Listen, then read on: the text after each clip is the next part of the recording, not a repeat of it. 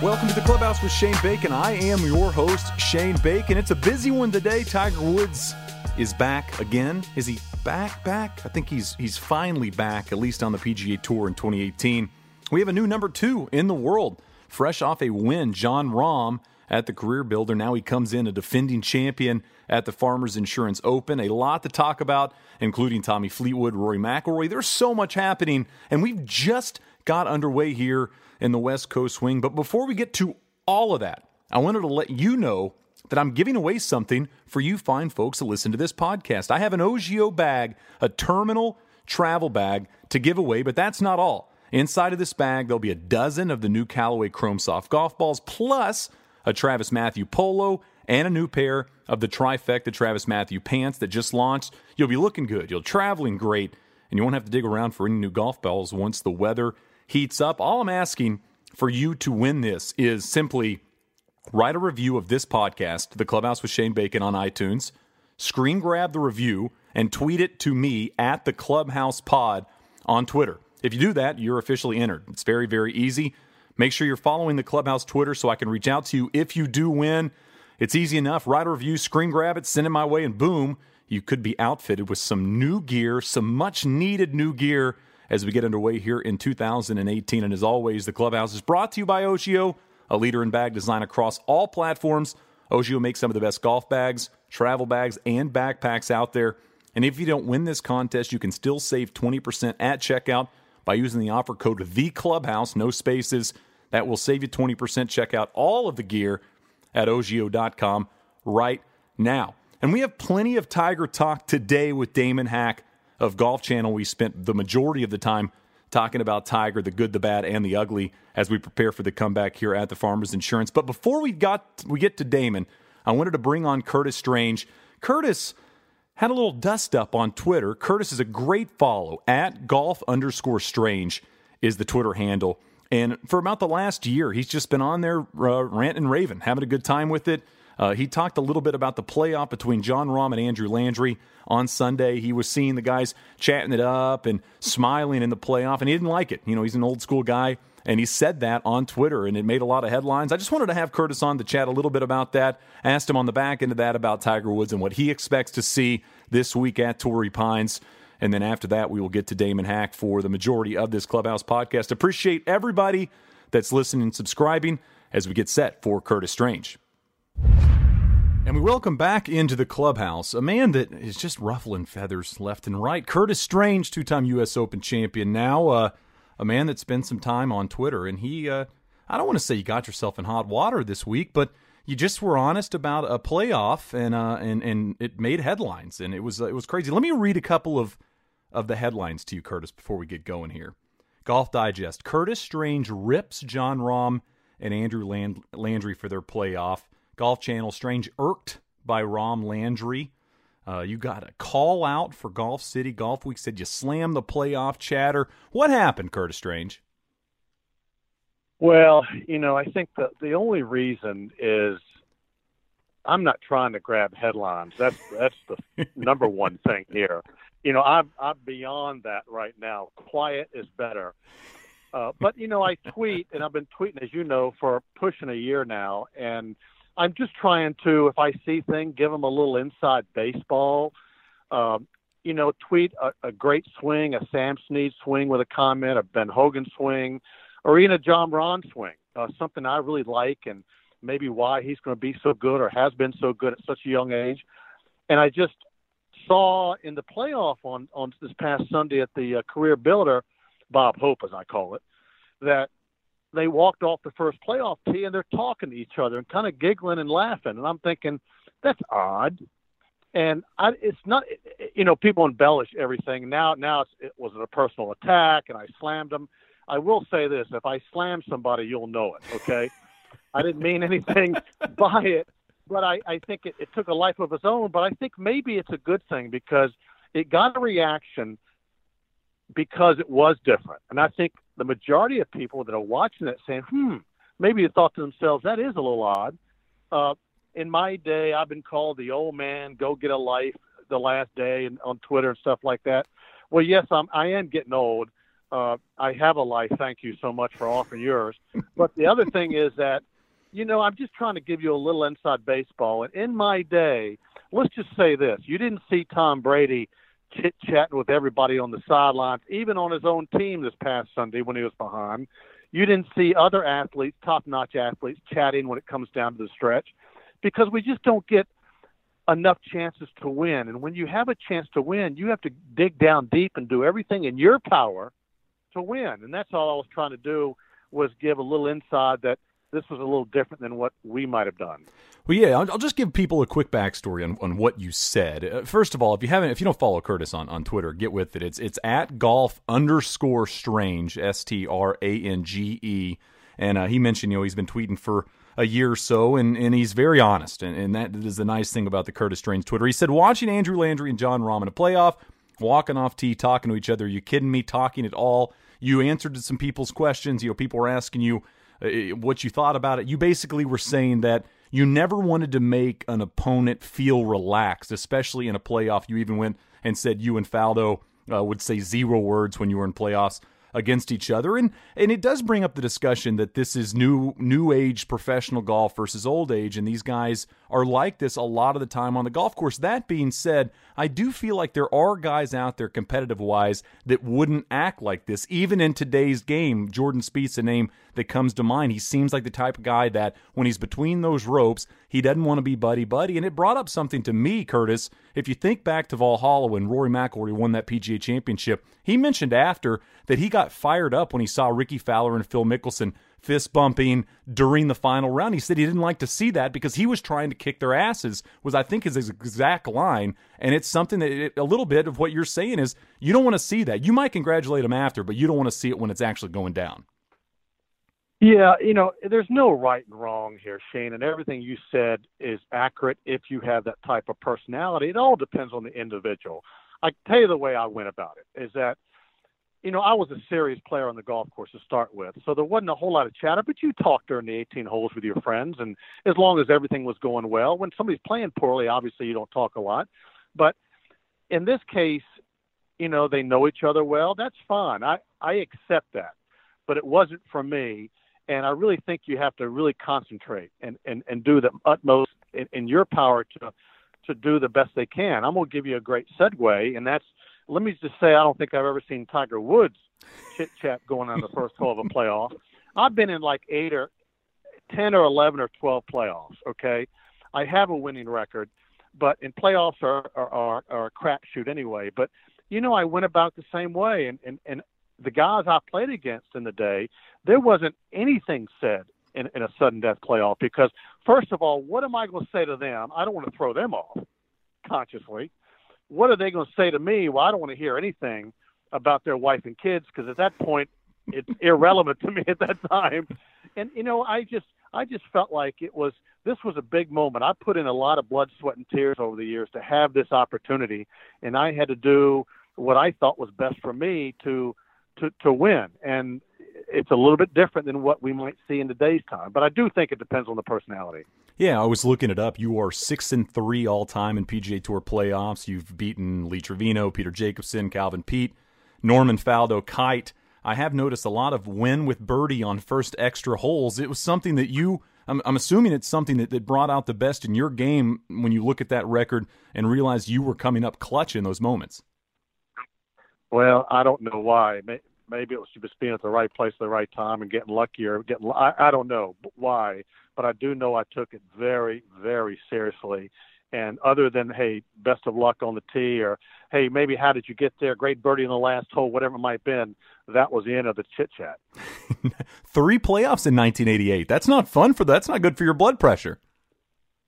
I got to tell you, it's exciting. It's the most exciting a player can ever be, even coming down the last hole, because you're if you got a birdie the last hole to win, that's similar. But there's something psychologically that's you get really anxious and nervous in a sudden death because down deep if you make any tiny mistake, you will lose.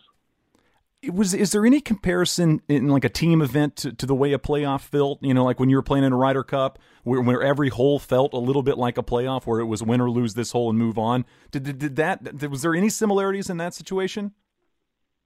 Well, there is.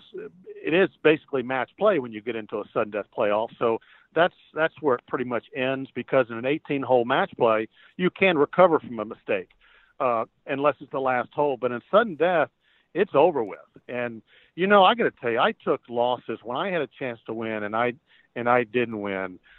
Now we all take them tough, and I'm not going to say I took them any tougher than the next guy, but it hurt me, and I didn't like it, and so I went at it tough. Those who know me know that's the way I'm wound. I'm sorry.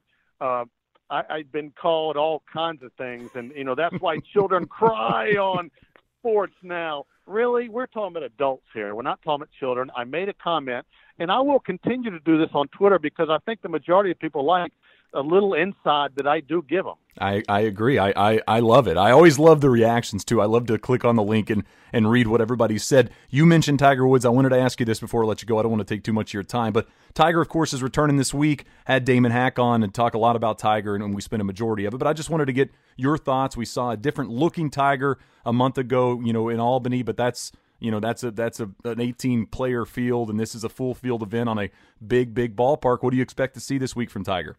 Well, what he did a month or so ago was interesting, but the real test is going to be this week and in the future. And I think it was a good test for him because he's been away from the game for so long.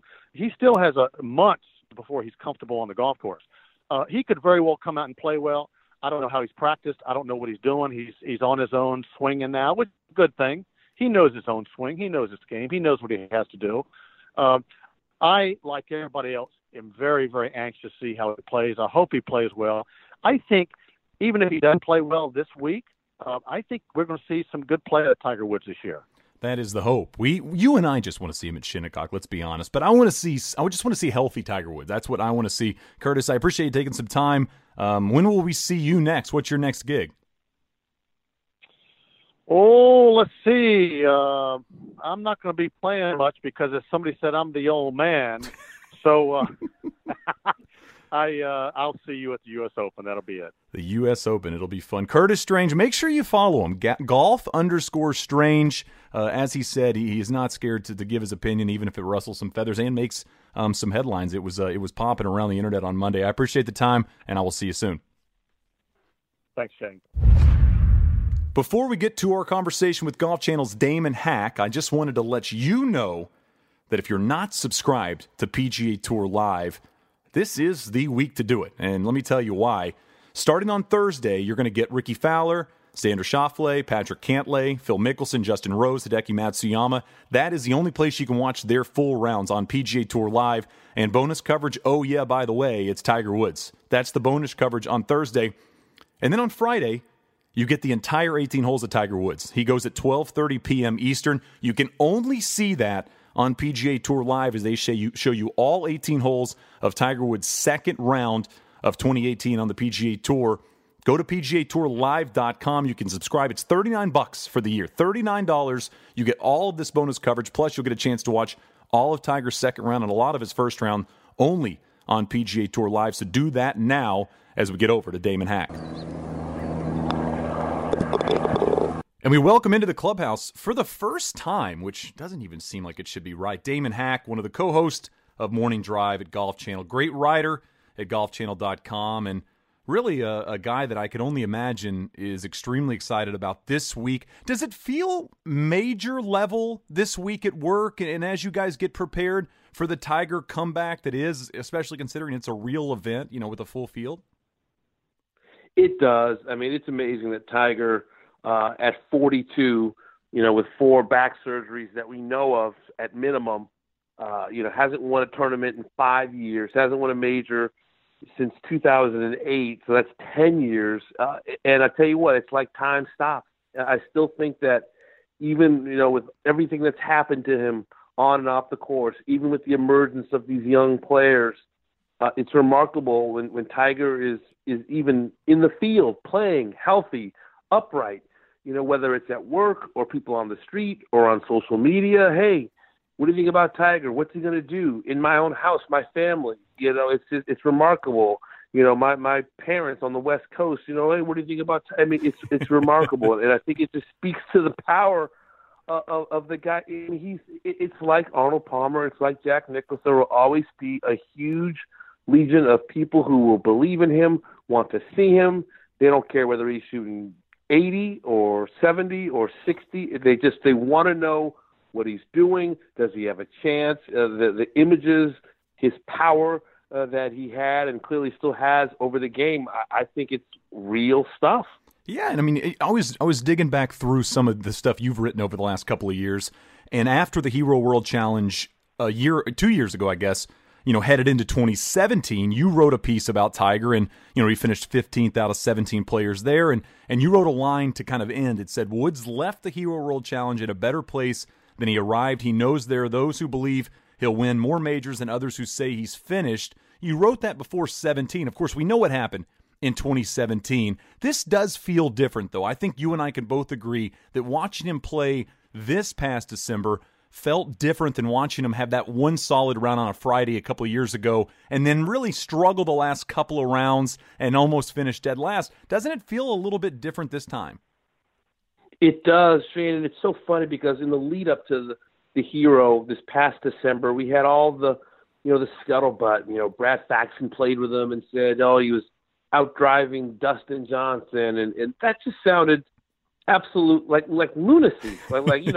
Brad's just he's a nice guy. Maybe he's rooting for Tiger, and then you had the Ricky Fowlers, who did an outing down at the Floridian, and he was saying, Tiger, he even hit it past me a couple of times, so we had this kind of preamble before he even played at Hero that he was healthy, that he was happy, that he was exceptionally strong, that he was going to surprise a lot of people. And then he gets up on that first tee and outdrives Justin Thomas and really kind of goes toe-to-toe with the best players in the world. And look, this isn't Augusta National. It's not Shinnecock Hills, but it was a revelation for those who have become accustomed to seeing Tiger at some point flinch, stiff swing, fall into his knees, limping out of a bunker. The images from a little over a year ago coming out of that bunker in Dubai, using the golf club like it was a cane to pull himself out of it. I mean, I think that was the fear and the thought of a lot of people. So we had all this kind of preamble talk about, hey, this is a different cat, pardon the pun, and sure enough, he goes out and just is absolutely hammering the golf ball, finishes tied for ninth, is reaching greens in two that other guys on the course can't. And it was like, wait a second, where is this coming from? And it was remarkable to see him as healthy and strong as he appears to be. And I tell you what, it made a lot of us kind of recalculate our own, projections and opinions of what's, possible for this final chapter of this amazing career. Yeah, I mean, it's something that I've really been hesitant to jump all in on. I mean, I had Jaime Diaz was telling me on the podcast a couple of weeks ago, he said if he thinks Tiger's healthy, if he stays healthy throughout the year, he thinks he could get back to number one in the world. I mean, that's something that still blows my mind. I am interested that he picks this event to come back on. I mean, we know the successes he's had at Torrey Pines in junior golf, amateur golf, the 7 wins, the U.S. Open. But if you think about it as a golfer and a psycho golfer like myself, where my brain always thinks of the negatives, the last 3 times he's teed it up, he finished tied for 80th, WD, and missed cut. Can a guy like Tiger at 42 get to Torrey Pines, get on that first tee on Thursday and on Friday, and do the positive memories, do you feel like will come back? Or those negative, the most recent memories, which are all negative, do those linger there as well? Do you like him picking this event for his comeback? I tell you what, I understand the love of this place and, the 8 wins, including that U.S. Open in 2008. I don't have a problem with the re-entry point as much as I would like to see him play more. I've spoken to Davis Love about this. In fact, it was a couple of years ago when he said, listen, Tiger Woods needs reps. Before he can win again, before he can contend again, make cuts with consistency, he just has to play. And Robert Dameron on Morning Drive at PGA Tour Winner says the same thing. The schedule, this isn't, 2000 Tiger. This is someone who needs reps. So he plays great in the Bahamas, and then he's gone for, more than a month. So we don't know if is this just, old stubborn Tiger kind of doing things the way he's always done it, or is this a 42-year-old golfer saying, you know what, I'm going to be careful. I'm going to play, here and there. But you just want to know if the guy, 4 times, coming off back surgery at that age, can he actually win golf tournaments and contend in golf tournaments with a scattershot schedule? That's the one thing I wonder. And I know there's more to it than just, where do you show up? And I know it's he's from Southern California. He's got the Genesis up the road in a few weeks at Riviera, which is, run by his foundation now. And who knows, some of the backroom dealings about where he's going to play and where not. There's a lot probably we won't know, even in this new era of Tiger, who I think is more accessible and happier than the lone wolf guy from 15 years ago. But I do wonder, with all these guys playing as much as they are, they're young, limber back, fearless, still hungry. I wonder if Tiger, with the old calculus of playing 15 to 18 events on the PGA Tour, can win consistently like he used to do. And let's be honest, win it all at this point. That's all we're waiting to see is, can he, get that 80th PGA Tour win? Can he get that 15th major championship? I'm not sure he can if he doesn't have the reps, because confidence, only comes from seeing, a lot of good scores, pencil in your hands, your scorecard in your back pocket, and he's not giving himself that type of schedule yet. I hope at some point, whether it's March, Honda, April, into the big events, that we're seeing Tiger playing some back-to-backs and really starting to string together a schedule where he can be very competitive. Yeah, I mean, it's interesting, the good and the bad of Torrey Pines with him. I mean, it is a big ballpark, and we know his numbers, and we know how far he's hitting the golf ball, and how many people have told us, for goodness sakes, that he's hitting at 330. And you mentioned a couple of the guys he's been able to outdrive and hitting with Dustin Johnson, all that stuff. We've all heard that.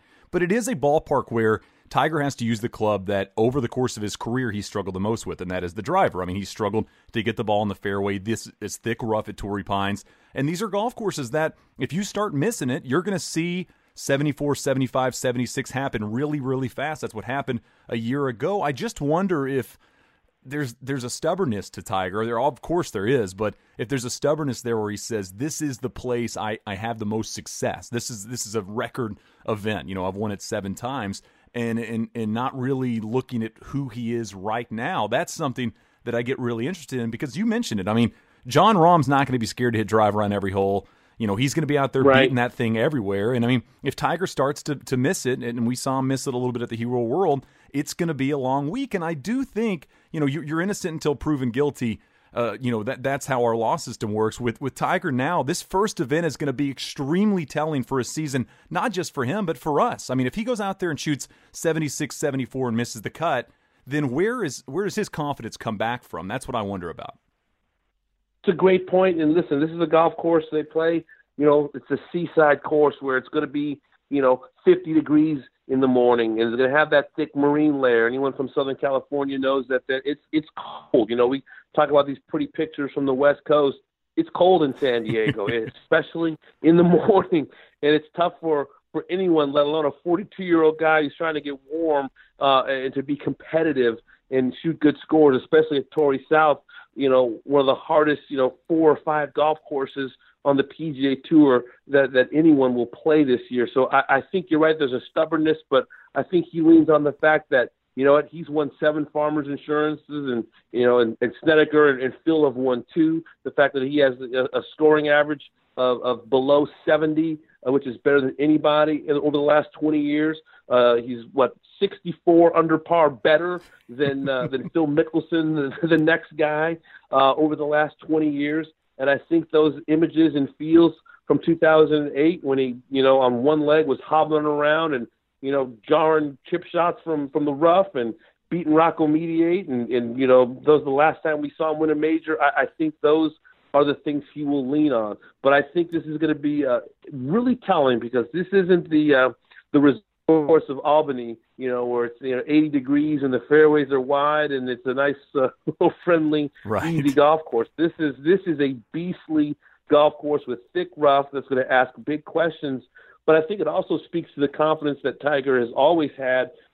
He is stubborn as a mule, and you said it perfectly. And I think there's a lot of different reasons that we're seeing Tiger at this golf course. But I think there will be some big questions answered this week. And I tell you what, on the opposite end, if he does play well, if he shoots 69, 68 and plays into the weekend and has a great week, look out. Maybe he'll take that confidence and take it on down the road to Riviera and beyond into the spring. Yeah, I mean, I think it could work both ways for sure. You can hear my negativity coming out. You can even hear it when I say that. I say, what if he does the bad? And I like that you're here to say, what if he does the good? You're around some of the best insiders in the game there at Golf Channel and around these guys for Morning Drive, like Aime and Tim and those guys. What are they saying, not just on camera, but off camera? I mean, is there a feeling amongst your peers that we could see a big year out of this guy? There really is. I tell you, in fact, I've been fortunate enough to spend some time with Tim and Jaime off the air and talking about, first of all, can you even believe this has happened? I think there's a lot of a feeling of, wow, like he still wants to do this. He still wants to put his body back together after everything that's happened, after the scandal, after the DUI, after the back surgeries, after everything. If he wanted to go hide and live in a mansion and, hit pitch shots in his backyard and just be a dad and never step in front of a camera inside the ropes again, we would all say, hey, dude, I get it. You've done it. You've done it. You've won 14 majors and 79 PGA Tour events. You carried this sport. You created jobs in the golf industry. You saved, the beat writer job as long as it existed in newspapers. After a lull in the 90s, you were an absolute, one-man stimulus package, for the PGA Tour and Tim Fincham and these players. They love you, and media. We've leaned on you for quotes, and we've all benefited from him. And if he had said, you know what, I'm done, I'm through, we would have said, I get it. I totally understand. And the fact that he wanted to come back and put his body back together again, and despite everything, the chip yips, whatever it was he was dealing with, whether he says it was between, swing philosophies, or if he actually, had to conquer what a lot of older players in the late day stages of their careers do with their short games and or their putting and or their driving. Think of David Duval, what he had to go through, and Ian Baker Finch, if Bernard Langer, if he was somehow able to put Band-Aids on it and still want to do this despite the 15-shot win at Pebble and being held to the same standard of winning 4 majors in a row and winning a Masters by 12 and an Open by 8. That guy who hasn't won in 5 years still wants to come back and say, I can do this. I want to show these youngsters what I have. I want to show my kids that this is who I am. You don't know what I used to do. You see me on YouTube. He said his daughter calls him the YouTube golfer.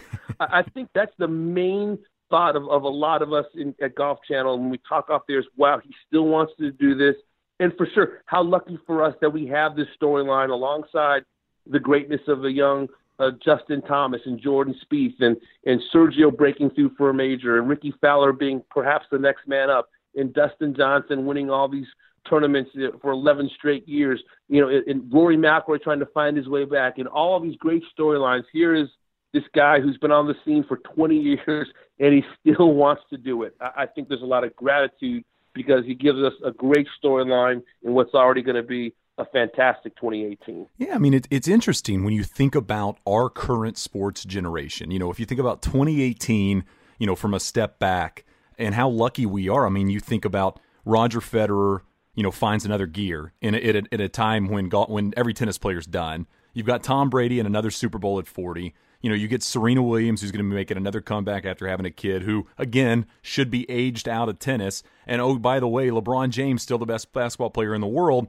and he's older than he should be at this dominant level. And now we get a 42-year-old Tiger Woods that's going to give it a go. And I think that, again, for a long time, you had Tiger fans and Tiger haters. You had Phil fans and Phil haters during that time. Sergio was the next in line, and on it's gone.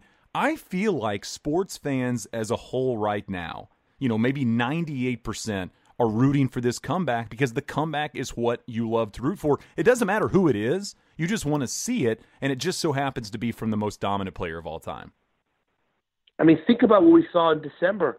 Bo Jackson, Michael Phelps, Steph Curry, hey, Tiger's back. They're tweeting about, they love it. A guy who's put his body back together, playing in a hit and giggle, end of December, and he's transcending the game. It's remarkable. And I tell you what, I think you've hit on something. And I'll go back to my youth as a Laker fan who grew up absolutely detesting Larry Bird. I couldn't stand Larry Bird. I couldn't stand the Celtics. I loved the Lakers-Celtic rivalry, and I loved watching Magic beat the Celtics, and I loved seeing Magic and Bird go head-to-head. And then toward the end of Bird's career, I got totally nostalgic, and I missed him. Yep. And I was like, wait a second, Larry Bird's gone? And I spent years trying to find, who can equal this Magic Bird rivalry? And we had greatness from Jordan and Isaiah and later Shaq and Kobe and all the rest. But I think if you're a Tiger hater, you will at least know that, listen, this guy moves the needle, makes the game better, eminently more interesting, and to have him in the fold in any way, shape, or form is remarkable. And I tell you what, I missed it with the NBA, and I think if you're a Tiger hater, you be careful what you hate, because when he's not in the fold, the game is just a little bit less interesting than it is when he's inside the ropes and wearing that red shirt, because he can do things in the game historically that have never been done before. I'm just waiting for the moment where Patrick Reed and Tiger appear together. Now that Patrick Reed's doing the Nike thing, I mean, does he wear the red on Sunday as well? I mean, I'm just wondering does he just go, no, I'm gonna change it up. We're not gonna match today. It'll be interesting. I wanted you to tell a story. You told me this story years ago. I think you were working for Sports Illustrated, if I'm correct, and it was the 2000 Open Championship, and you paid your own way to go over to St. Andrews and watch Tiger because you said, this is something I need to see in person. I'll tell you, I was working for Newsday. I was covering, in fact, speaking of the NBA, I was covering the NBA Finals. It was the Lakers and the Indiana Pacers. So I was over in L.A. Watching, this NBA Finals. At the same time, Tiger was on his way to winning the U.S. Open at Pebble by 15 shots, which meant that he would go to St. Andrews in July of 2000 with a chance to complete the career Grand Slam. And those were the days when Tiger played, you could pretty much guarantee he was going to win the golf tournament. Right. So I got in touch with Art Spander, a longtime Bay Area golf writer, and Jeff Williams, who at the time was the golf writer for Newsday. And I was like, guys, how can I make my way to St. Andrews? I was pretty new to the game. Like a lot of people, got swept up in the Tiger Woods mania from his, 3 straight U.S. U.S. junior amateurs and then U.S. amateurs in the early to mid-'90s, and was finally getting into the game. And so Tiger wins at Pebble by 15. I used my connections as a sports writer to find out where to stay. I stayed in the dorms. I basically, I brought my clubs. I kept a journal, which I still have to this day. And I followed Tiger Woods, and it was like, I'm going to go watch history be made. I just know that I don't want to, pass through this life and saying I have not seen this guy play in person. Little did I know that I would eventually end up being a golf writer myself. But that was really kind of the seed that was planted once I was there, that I wanted to end up covering golf and to watch Tiger. And I still remember some of the vivid moments. That was the first time Jack said goodbye to the Open, because that was supposed to be a swan song. And instead he came back in 2005 and played again. But I remember walking alongside Dennis Paulson's mom as we watched Dennis Paulson play golf. And I remember Tom Lehman on the first tee hitting his drive, and someone in the crowd shouting, "Minnesota loves you, Tom." There was an American there, rooting for Tom Lehman, who was then pretty much at the height of his power. I remember Tiger pulling away from the field and listening to the gallery. They were shouting, "Easy, Tiger," in this Scottish accent. And it was just I'll never forget these images, these quotes, and the way I felt watching this virtuoso performance by someone I think who's played golf at a level at his best that has never been played before. And that was really the spark that lit inside me that said, this is a game, whether I'm writing about it or doing television, I want to spend my adulthood of being around this incredible game. Yeah, I mean, you get to see him do it at the place where golf was born. I mean, that's pretty special, and it's you almost forget, and you made a great point. I mean, you almost forget that happened. I mean, his first chance to complete the career Grand Slam, he did it. I mean, you think about Rory, think about Phil, for goodness sakes. Now we've got Jordan Spieth trying to do it. There's these players that are doing it all at these different majors, and to do it your first time. I mean, Spieth would have had to basically do it last year to just step up when you have to and do it is unbelievable. But as you said, it was not a surprise. We weren't surprised. I feel like if Spieth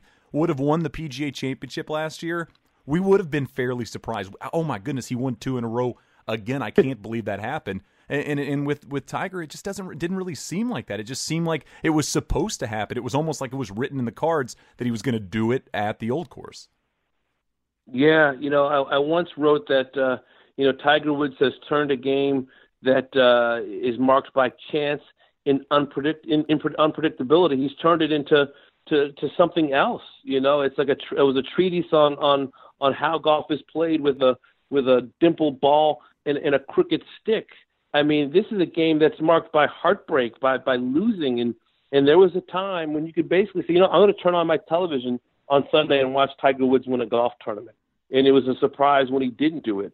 And that's what was so remarkable about his dominant era, to win 7 majors out of 11, to win 4 straight major championships at a time when Phil and VJ and you had, Jim Furyk and Retief Goosen and you had a lot of studs out there, and VJ was finding his way and winning major championships. And you had Justin Leonard. You had some tough hombres out there. And people talk about, well, Tiger didn't have the era that Trevino and Nicklaus and Palmer had, and I think Tiger just was that superior to his peers and to his competition. But I tell you what, that's what's also so delicious about the potential that just maybe if he stays healthy, we can have Tiger and Jordan Spieth on Sunday, or Tiger and Patrick Reed, or Tiger and Rory McIlroy. I mean, that's, we've missed that. We haven't had the Palmer, Nicklaus, Hogan, 1960 Cherry Hills, 3 different generations kind of going at it. We need to have Tiger with some of these young studs on a Sunday. I think it would just be incredible television. Yeah, you mentioned Tiger, and it is something that I think people bring up a lot. The competition wasn't as strong. I always think back to the 2002 Masters. Headed into the final round, it was like Tiger and Goosen. VJ was a couple of shots back. Ernie Els, Sergio, Phil. The leaderboard was like the best players in the world, and Tiger was tied for the lead. And of course, goes on, to win by 3 or 4 shots. It was a pretty impressive thing. You mentioned the fun. You and I love golf. Let's be honest. You and I are golf nerds. We get excited about anything that happens in golf. Anybody could win at any golf shot, and we don't care. We're going to talk about it. It's our job mainly, but we also love it. But if you think about the start, we're 23 days into 2018. We've had Dustin Johnson, number 1 player in the world, play like the number 1 player in the world at the event with all the champions and win. We've had Jon Rahm now win and move to number 2. Tommy Fleetwood again showed that he is one of the most impressive young players in the world today. And then Rory's comeback was everything you could have hoped for. Tie for 3rd at the Abu Dhabi. Now he's going to the Omega this week. It's an exciting start to the season, on a season we were already excited about. Dude, I can't even contain myself how excited I am. And people comment like, "You're so joyful on the show. You're so happy." It's like, I am. I am this so is me, man. I'm a journalist, but this is incredible. You're telling me Rory's back and he's fit and he's hungry. And wait a second, Sergio just won in Singapore. Sergio, I didn't even mention it. Tommy Fleetwood just backed up his. It's good. DJ's won. Tiger's smiling around. He showed him this morning with Bryson DeChambeau. He's looking through Bryson's bag. He's hugging Jason Day. Jordan Spieth is can't wait to play. He's playing a busy schedule. The game. Just please. We haven't even talked about the Ryder Cup in Paris. Are you kidding me? We got Rory saying, "Hey, hold your horses, U.S. team. You've done well the last couple of years, but we've got some studs that are ready to do business." Thomas Peters is back playing some great golf. He got 4 points in 2016 for the European side, and this interesting turnover on the European Ryder Cup side is maybe the likes of Lee Westwood, kind of step aside and give way to the Tommy Fleetwoods and some of these young players. It could be, Jon Rahm. Can you imagine Jon Rahm and Sergio Garcia, playing side by side in the Ryder Cup in Paris? That is going to be absolutely nuts. I just think there are so many wonderful storylines. I hope the guys stay healthy, for the major championship season, for the PGA Tour season, for the Ryder Cup. I'm giddy. I think it can be a great, great year. And I want to see these guys at the height of their power, and they want to see themselves at their best. Tiger wants those guys at their best, and those guys they want Tiger at his best, and I'm hoping that everybody gets what they want. Well, I'm gonna finish up with this question. I've been asking a lot of people this. So this week, and we're just going to focus on this week with Tiger. Give me best case scenario, a solid case scenario for Tiger, and then worst case scenario for him over these 4 days at Torrey Pines. Wow, great question. I will say best case scenario, if I'm realistic, I think it's like a T20 finish. Coming off of the layoff after the Hero, I think that's not asking too much. I think a win is not realistic at this point. I just thought, I'm a golf fan. I want to see the game healthy. I don't see Tiger Woods winning a golf tournament at Torrey Pines. Not that golf course. His great record there notwithstanding. That I think that's an incredibly realistic is to say Tiger will T20 would be a best case scenario. I think he'd walk away happy. Probably more likely, I'd say a T55, makes the cut by a shot or two, or right on that cut line. You can miss the shot by a cut or two, by a shot or two. I gotta say that's kind of right in that middle. I think it's probably the most likely scenario is that maybe he grinds his way and makes a putt. I think he's feeling good and strong enough with his body. He doesn't have to worry about all those grainy lies that seemed to get him a couple times during his comeback, and even at the Hero, where he had a couple of, I'd say mediocre chips would be kind. So I could say, probably what would happen, T55, T60 maybe. Maybe he sneaks into the weekend, and the worst case scenario would be that he reaches, reaches for his back after, pulling a tee shot and, trying to hit his approach shot out of that spinach, off of the Pacific Ocean coastline, and then he reaches for his back, and then you got TV executives and golf writers and grandmothers crying, if Tiger be carried off. You guys have a somber Monday show. Oh my God! You guys all wear black. Nobody talks. Cue the violins, man. We would be beside ourselves. Well, let's fingers crossed that doesn't happen. We're gonna blur it out if he grabs his back. Hopefully, a CBS crew will do that. By the way, he looks great. He looks healthy and happy. He looks solid. When you guys do morning drive, what's your daily schedule? Like, what are you doing? What time are you getting up? What time are you getting home? Are you taking a nap during the day? I mean, you have to get up in a godly time, right? Yes, I'm like a 6-month-old child. I nap all the time. I'm up all the time. I'm up at 3:45. We meet at 4:30. So I'm out of my house very, very early. Some days I can even push it to 4 a.m. to get out of here. It's an 18-minute drive to work. We're meeting at 4:30. We sit around a table. We've all got a rundown of potential topics. We pretty much know the direction we're going. 100 talking Tiger, 200 talking Sergio, 300s. We have an instructor in town from Texas, a Golf Channel Academy instructor, and on and on. So our half-hour meeting, I'd say 4:30 to 5. Then I may go track a tease, which is the producer writes a tease. I'll edit it and kind of shape it to the way I want it to go. They put that to pictures. 5:30, I'm at my desk. I've got like a tea or a coffee and a Bavita, blueberry biscuit or whatever. You're like pounding coffee. You're like I'm cutting cup 4 before the show starts. I'm telling you, I used to not drink coffee. I couldn't stand it, and now I can't live without it. And that's the hours that we're on. And it's getting makeup, at 6:15. We're in studio at 6:30, and we're getting shown highlights and kind of making sure everybody knows, where we're going, any last-minute questions. And I imagine, like you and like golfers, you get a little nervous. You get a little nerves. You get the butterflies going, and it's an excitement when the red light goes on and you're doing live television. And then we're off at 9 off the air. Typically, we'll do some post-show tapings, perhaps. Post-show meeting every day, maybe around, I'd say 10 a.m. or so.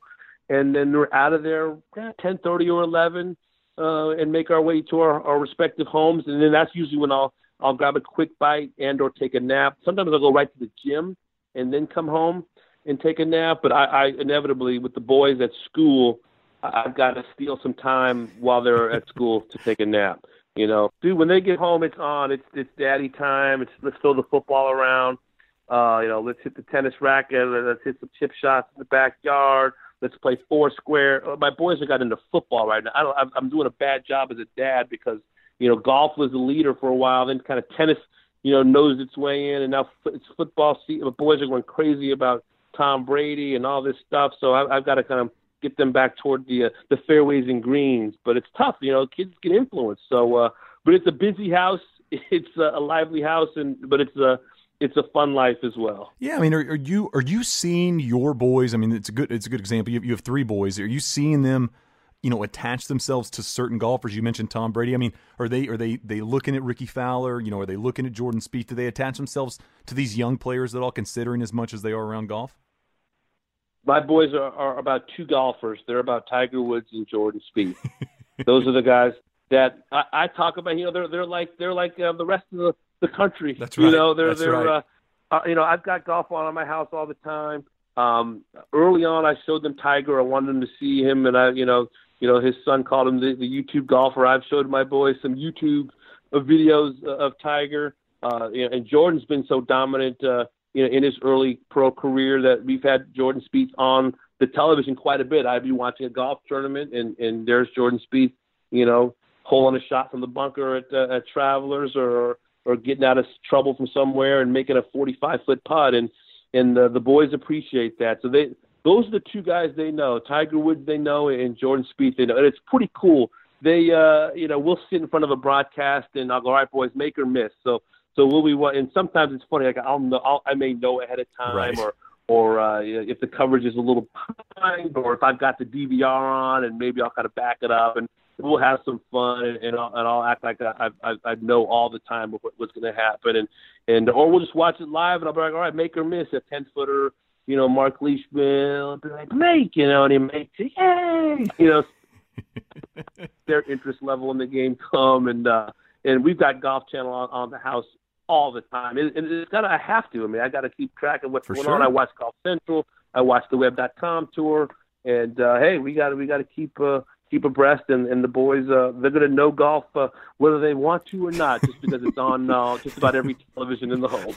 It's going to be pounded in their brains. I understand. Well, Damon, I appreciate you taking some time. And as I said, I can't believe that I've never had you on. I know we've tried a couple times, but we'll definitely do it again sometime later in the year, around 2018, maybe around the Open Championship. Enjoy the Tiger experience. I know you guys are fired up about it as much as I am as well, and hopefully it's a best-case scenario type of situation. I'd love to see a top 20 out of the guy. Dude, I hope so. It's great spending time with you. Look forward to the next one. It looks like I'm a wreck. It's in the hole! It's in the hole! Many thanks to Curtis Strange and Damon for jumping on with me this week on the Clubhouse. Got another Clubhouse coming a little bit later this week with a special guest that's getting her season going.